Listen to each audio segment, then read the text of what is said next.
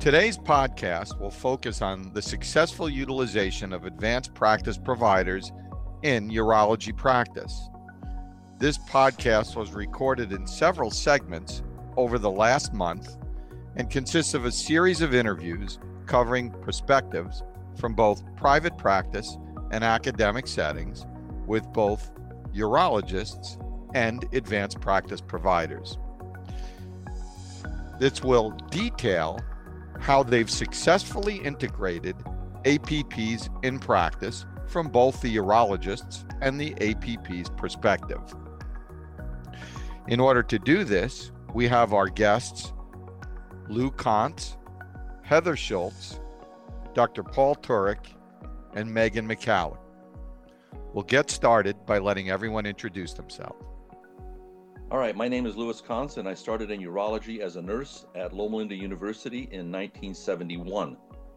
I attended PA school at the University of Utah and graduated in 1992.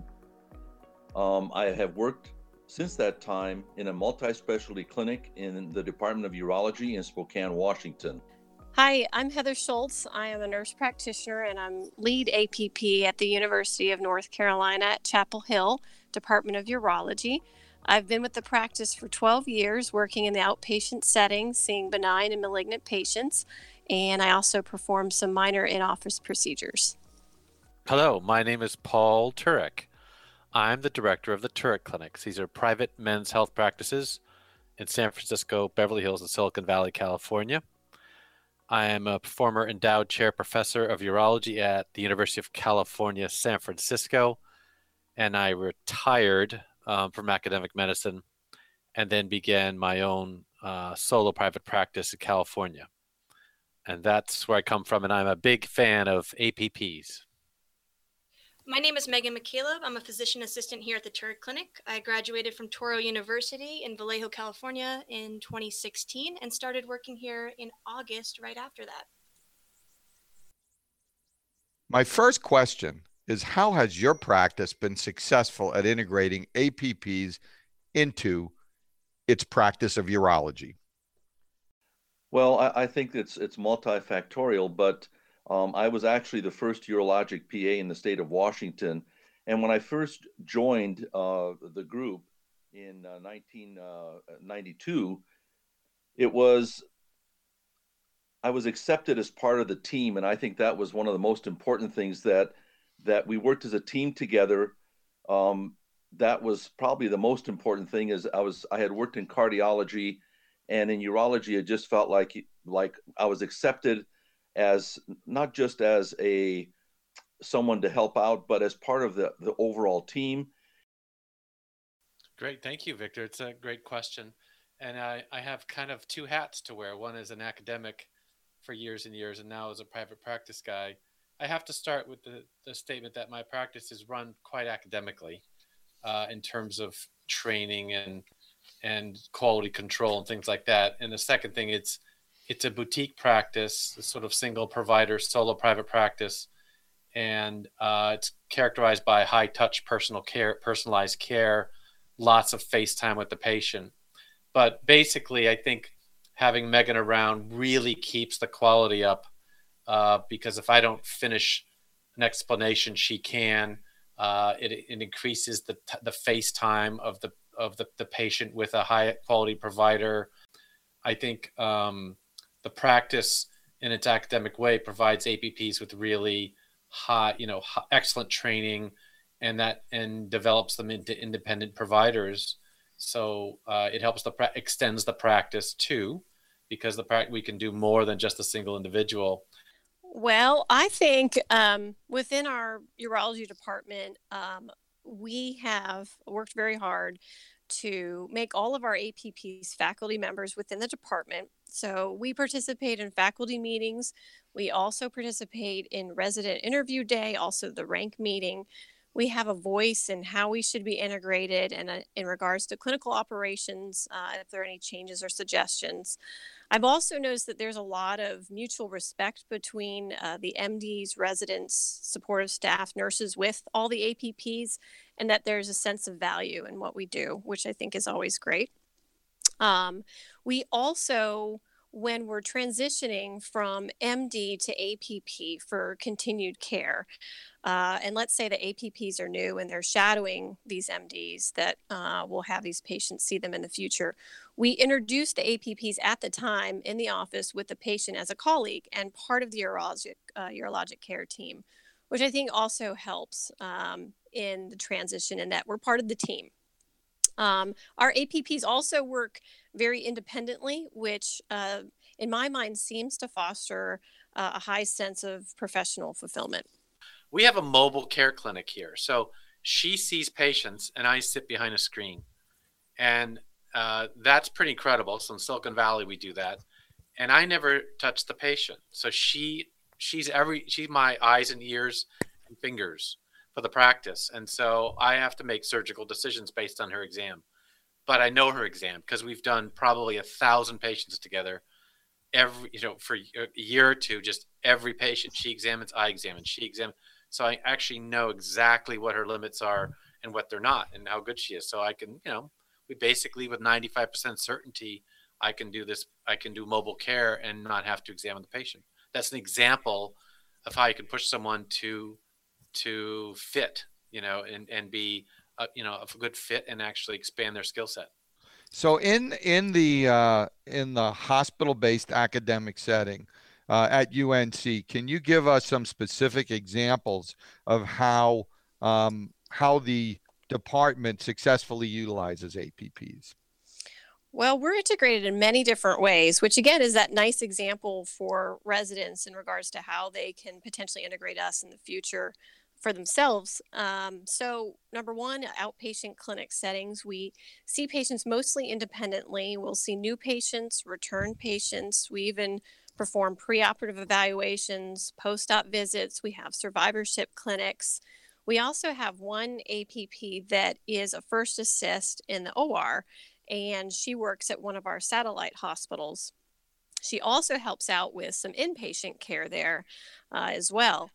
And then we have someone like myself. I'm integrated 1 day a week in our tumor board clinics. So I'm embedded with the faculty, MD, also with the resident, seeing new cancer patients, talking about treatment options in the setting of having other disciplines around like radiation oncology, medical oncology, radiology, and pathology for tumor board discussion.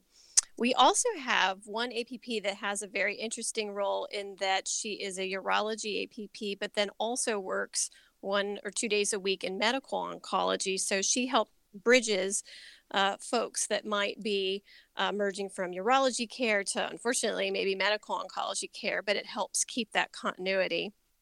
We also have a few of us, because we're, of course, an academic center, we participate in research projects. We assist in recruiting patients and assimilating data.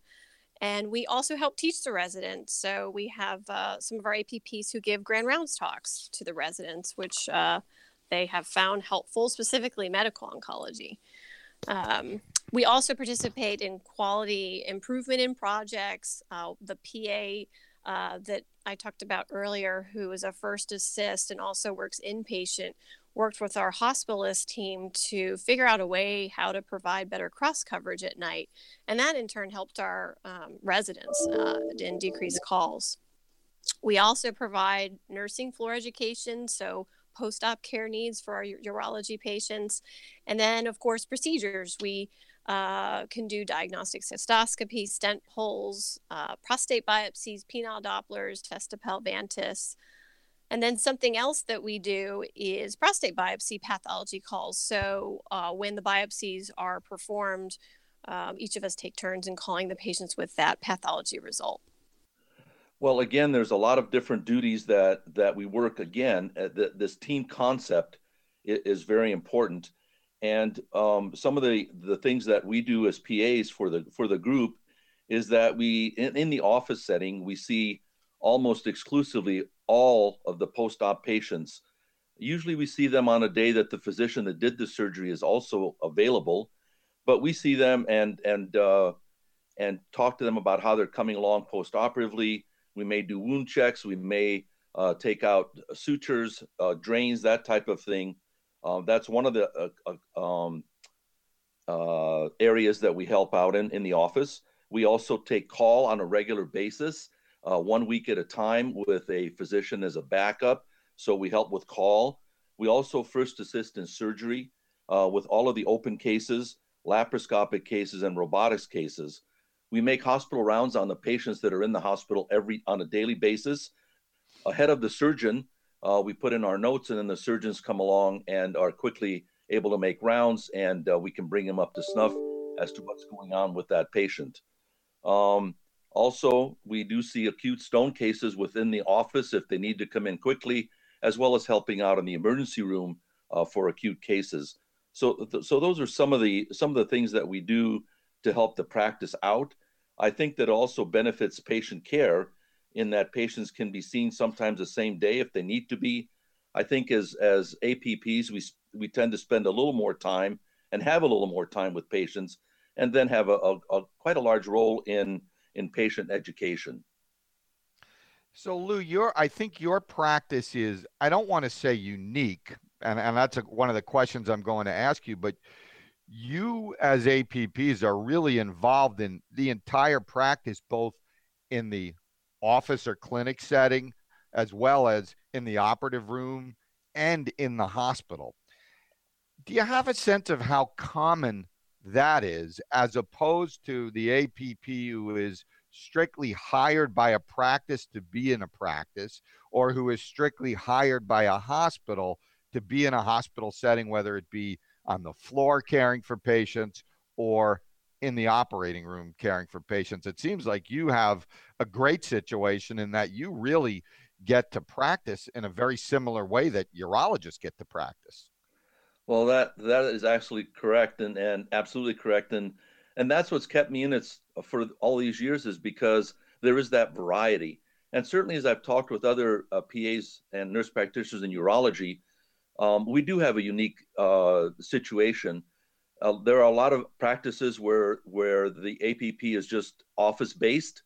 Certainly, if you're hired by a hospital, usually you're on the floor making rounds and that type of thing, and occasionally helping out in surgery. Then I also have met APPs that they are just strictly in the operating room helping, first assisting, and maybe making rounds in the hospital. But in our unique setting, I think it is unique in that we do get to spend a lot of time and basically function, I think, as a resident, in that we do a lot of the things that a urologist would do. And so that has made it very challenging, but also very, very rewarding as a profession. Dr. Turek, how does this work at your clinic and in your practice? So I would say to consider my APP, Megan, as a fellow.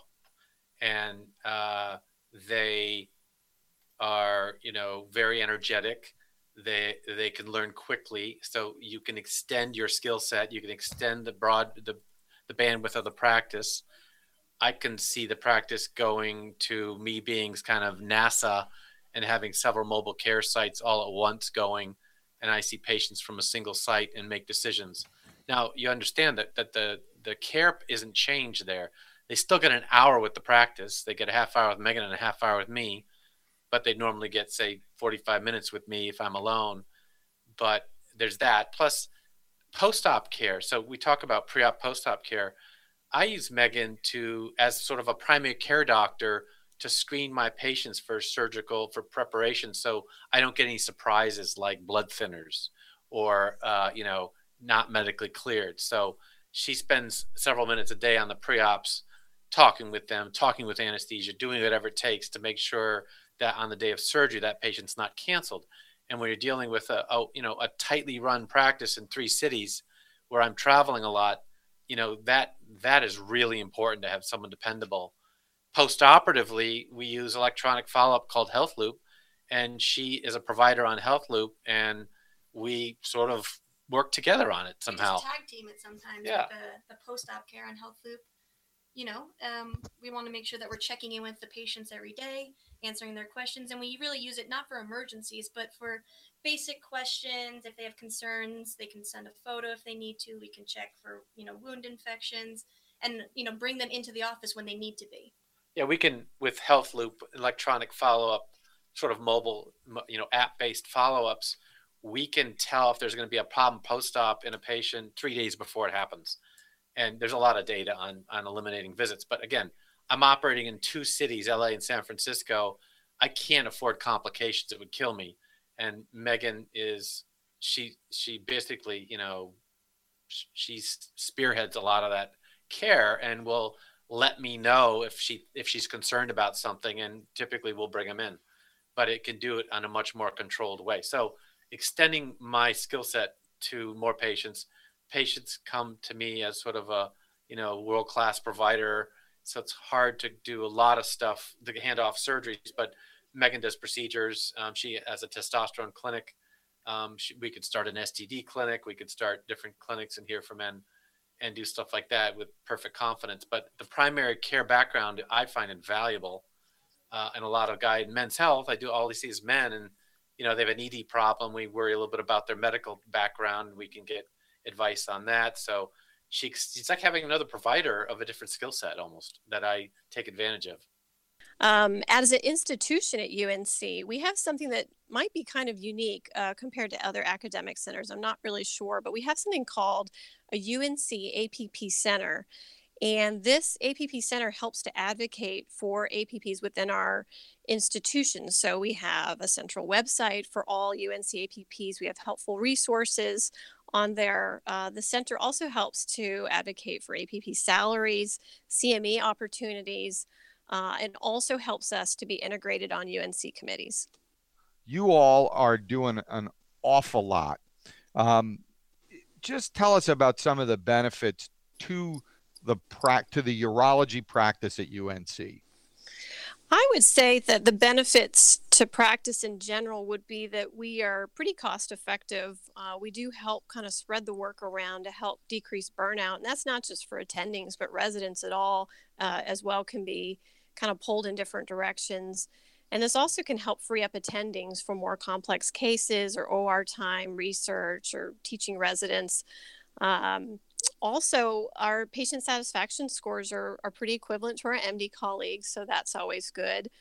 I think from the multidisciplinary clinic, I think that it brings a benefit in that APPs have the ability to discuss complex oncology cases in tumor board, or perhaps unusual imaging findings in our cancer surveillance patients that we see. So kind of a bridge and an opportunity for us to discuss those cases. And for residents, I think we help decrease their burnout, their workload by doing the pre-ops and post-ops, inpatient care. We also assist in their teaching and help them with those quality improvement kind of projects and offload calls for them at night.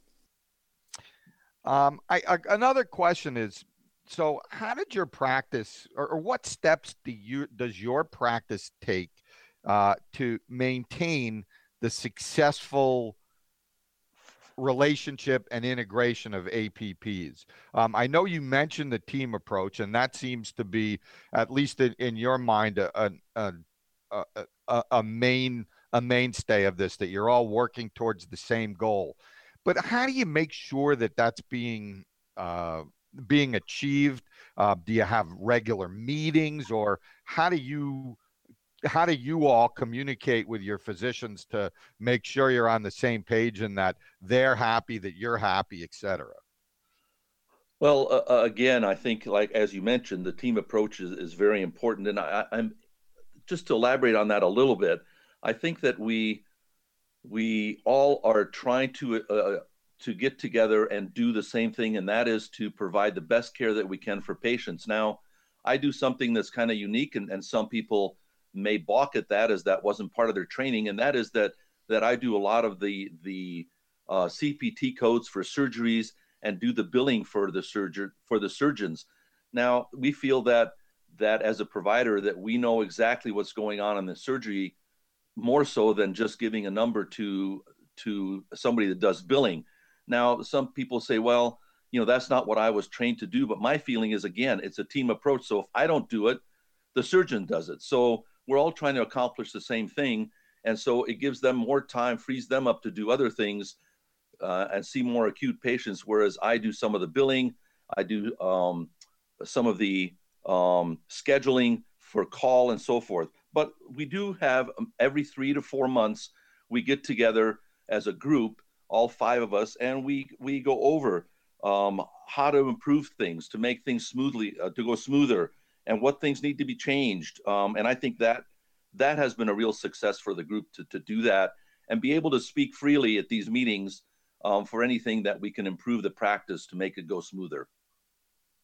So, one thing that you said I thought was very interesting, and it's that, you're working as a member of the team with not only faculty, but residents. And it would seem to me in that kind of environment, residents can learn how to optimally work with APPs as part of the healthcare team. So to me, it seems like there's a real value to residents in learning how to work with APPs. And, as I was thinking, I'm almost thinking that residents who have worked in a situation like yours can be helpful as they get integrated into urologic practices that may not be utilizing APPs. Correct. To help within that integration. Yeah, I completely agree. And there's some thought that how can are APPs helpful in an academic setting when you have so many residents? But one of those points is that it does show residents how we can be integrated and how many varied aspects we can be integrated. So yes, I agree. So at the end of the day, we know that it's really all about the patient in what we do. Tell me some of the benefits to patient care that you've seen from a successful integration of APPs. I think they get, like the beginning, what I said, it's a high touch practice. So you can maintain the high touch without me doing it. And because the soul of it is the same, what you might notice in this whole conversation is we're not talking any financials. So everyone else in private practice will tell you, I can get more cases in, get more income in, get more patients in the office. We haven't done that yet, where she sees patients independently and then, and sort of is an officist in a sense, as an officist while I'm in the operating room and things like that. We could, and we might, but it's sort of exploratory. And, as a fee for service practice, we don't have the volume really to do it, but it could expand that way. And the model is interesting enough that private equity is interested in it. So I think, it's very translatable. It's very algorithmic. And so that's part of it is, mobile care, for example, is a very algorithmic thing. If you can get the right person doing the right thing, you can really expand your practice that way. And the quality of care is no different. So I'd say what Megan doesn't do is impair any of the quality of care we give, and probably only improves it. Whereas if I hired another couple of physicians, it might not be the same care that I would give them. Well, we have found at UNC that we have been able, by having multiple APPs, that we can see patients sooner, and the patients have better access to academic care. We have some satellite clinics now in our satellite hospital, and we have APPs at those locations. So they don't have to come to the main hospital. That can be very overwhelming. We have a higher, elderly age type population, and they appreciate these smaller kind of satellite clinics. So we help staff those. We also, in our templates for new patient visits, we can spend a little more time. So our time slot is longer. Also, our post-op visits are longer as well. So we can spend that extra time that maybe others may not have time for. And my favorite example is the continuity of care that we can give. And the example that I like to give is seeing a newly elevated PSA in clinic. So a new patient visit, they could come in and see someone like myself for their newly elevated PSA. We can talk about it and what it means. Maybe we decide on a biopsy. So they proceed with a biopsy, and they can have that done by one of our APPs. And then let's say they're diagnosed with prostate cancer. One of us APPs calls them and gives them that pathology report. And then we refer them to our multidisciplinary clinic to be seen as a new cancer patient. And in that clinic, they can be seen by me and the MD. And then we can decide on a treatment regimen, and we discuss them in tumor board. And then let's say they choose surgery. Then an APP can be a first assist in the OR to help with the case, do their pre-op evaluation as well. And then someone like myself can see them for their post-op visit and then for their cancer surveillance. So in every aspect of care, the patient has been touched in some way by an APP, and that continuity, I think the patients really do appreciate. And you found in your practice setting that the patients are comfortable with that model, elevated PSA going right to biopsy, diagnosis of cancer before seeing the urologist, that works in your system? It seems to. I guess I haven't looked at my patient satisfaction or survey results over the last couple of months, but it seems that patients are very satisfied with that. Megan, what do you think are the things that that Dr. Turek did to successfully integrate you into the practice and keep you there? Yeah, I mean, a ton of it was the training aspect, the education that's involved. You know, we come out of school as more of like a general practitioner, and we spend, you know, a little bit of time on a lot of bit of subjects. And you come here and it's like a residency. You get put into, we're in a subspecialty, you know, we not only urology, but we also do, you know, a lot of male infertility here. And I think that was probably like a chapter in one of my books. And so I come here and, you know, Dr. Turek has written many chapters in books, and he's able to say, you know, like, you know, why don't you read more on this? This is going to be great for the next patient. Read this. And so we work together, and over the years, you know, we've gotten to a point where I'm much more proficient in urology than people coming out of, you know, a med school. What would you say were some of the challenges as you started, or, you know, we might say barriers, but you know, you've been so successfully integrated. I'd prefer to use the word challenges when you started and maybe as things were getting going. Yeah, I do think you have to find the right fit, the right person. It's a different level of autonomy than maybe some APPs want. So if I went into private, you know, primary care right out of school, I would have my own patient panel and be seeing those patients on my own. This is a little different, and you have to be okay with that. You have to be okay with the fact that you are working alongside, you know, another provider. That many people travel from all over the world to come see Dr. Turek, and maybe they don't want to see me right away. But we work together a ton, and the patients, I think, can feel that, and they understand it once they're here. And I speak to a lot of them from international patients over the phone and help bring them in and help sell the practice that way as well. And Dr. Turek. Yeah, so another independent provider aspect is she fields calls from around the world every day, and we do these free calls for patients who we just want to know if it's a good fit for them to come from around the world to the practice. And so she interviews them, and we make a plan, and lots of times they come. So I do that too, but I can hand off sort of half of that work. And to me, those, you know, that's the soul of the practice, is tailored care. You know, they get their questions answered, and she's highly knowledgeable. So she's a recruit. She recruits for the practice routinely. So it seems to me that what's worked there is right fit, right training, and right mentorship to produce a great collaboration between the two of you. So Heather, obviously, you're well trained as a urologic APP. You do a lot, and clearly a lot of knowledge and some technical skills are required for that. So at UNC, how do they train you all so that you can function in all these roles?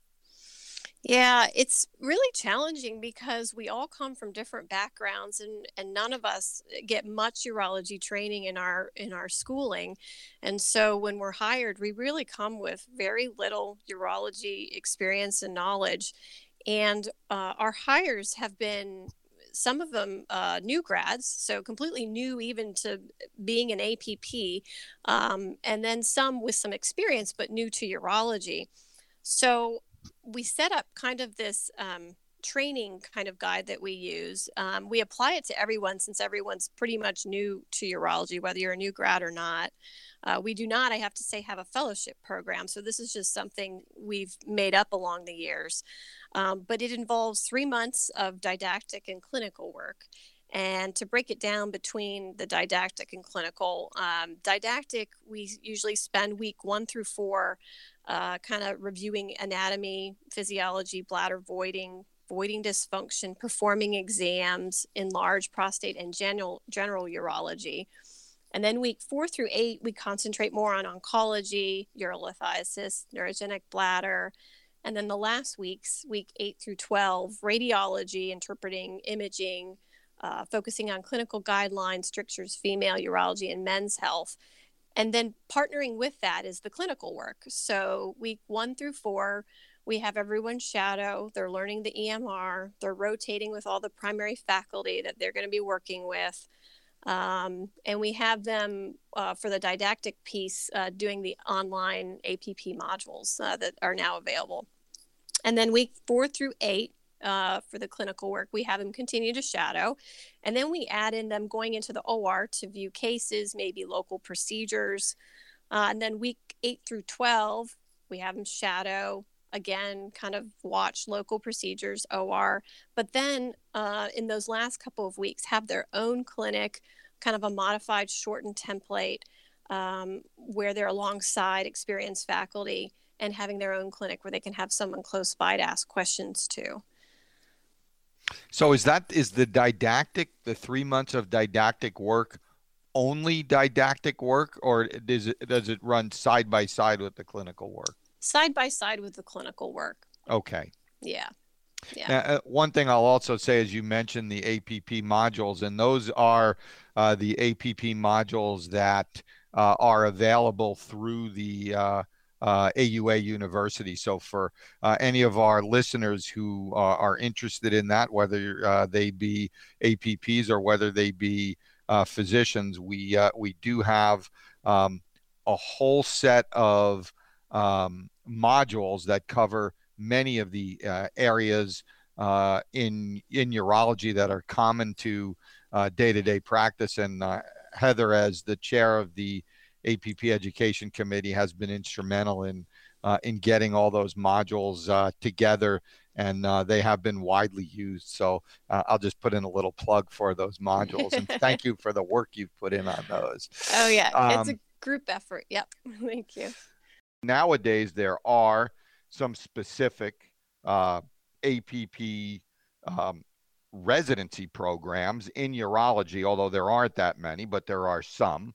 And the AUA has a huge educational offerings for APPs. But how were you initially supervised, and how did you learn to do what you do?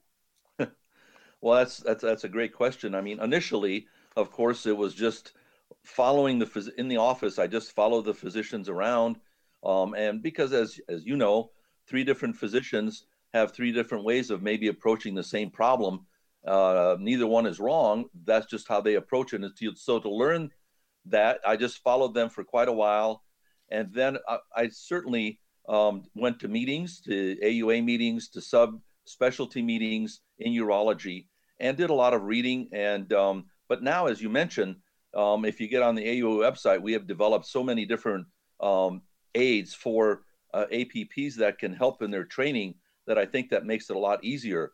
But initially it was, and I know we throw these terms around, but it had to be supervision because I wasn't very clear on certain things to do. And so the supervision, but as time went on and as I learned the craft, now it's collaboration, and that makes it so much more rewarding. But initially, it had to be supervision which developed into collaboration, which is a great thing. So anything else as far as training goes? So Dr. Turk's a great teacher. He taught at UCSF for many years. And he, the minute I joined on board, he went through a ton of training with me. And a lot of PAs knows there are residencies out there that we can do, but a lot of time they may not be needed. If you find the right doctor to work with and they're willing to put the training in, then you get that experience without having to do the residency. And I feel like, we've gone through it so much now that I do know what he's going to say to a lot of the patients and how to say it to them, because he's created that. We've gone through it together where we go through different scenarios where things that come up, we're able to answer pretty easily. It seems that in the APPs and the physicians that we've spoken to during this series, on-the-job training seems to be critical, no matter what the APP's background is, whether they are fresh out of school, whether they have some experience or even experience in urology, or even, as you mentioned, those who have done a residency. To me, it seems like a critical component is on-the-job training so that the APP's role can be customized to the practice that they're in. Would you agree with that, Paul? Yeah, I think you're absolutely right, Victor. I would also say that, it's really important, depending if it's an NP or a PA, that they have a delegation of service or a standard operating procedures. Their training requires that there's a document between the provider and them, which explains everything, what they can do, what they can't do, how they're monitored. It's sort of like a residency or a fellowship agreement of, about the scope of services. And, I work those out completely with them in the beginning. This is where I expect you to start. It's where I expect you to be doing procedures independently. And then you have to tailor the training to each person. So I actually treat Megan like a fellow. There's really no difference if at the end of the day, in terms of learning potential and understanding of things, she's basically a physician. And there's some limitations technically and legally, but I'm going to work it. She could be an equal soon, not surgically necessarily, et cetera, and not fully professionally, but as much as I can, I'm going to push her to her limit. And that's the key, is finding that fit. The hardest part about the APP for me, because I've been through several, is finding a personality fit for them, for the practice. That really is the hardest part, and that's where you have to do your shopping. No question about it. When I go into the operating room initially, as I started, 3 different surgeons would approach a radical prostatectomy 3 different ways. And so you have to learn each craft and how they approach it. And that takes time. And so patience and observation and hands-on is the key, as you mentioned. Right. I think for our listeners, it's interesting for them to know that the kind of situation that you have and that the physicians that you work with have is possible if that fits the needs of the practice. So it does, depending upon where you are, it doesn't necessarily have to be that an advanced practice provider's responsibilities are limited to just a clinic or to just a hospital, but there may be the opportunity to have a full integration into practice as it is in your practice, and that can offer I think some big advantages for certain practices.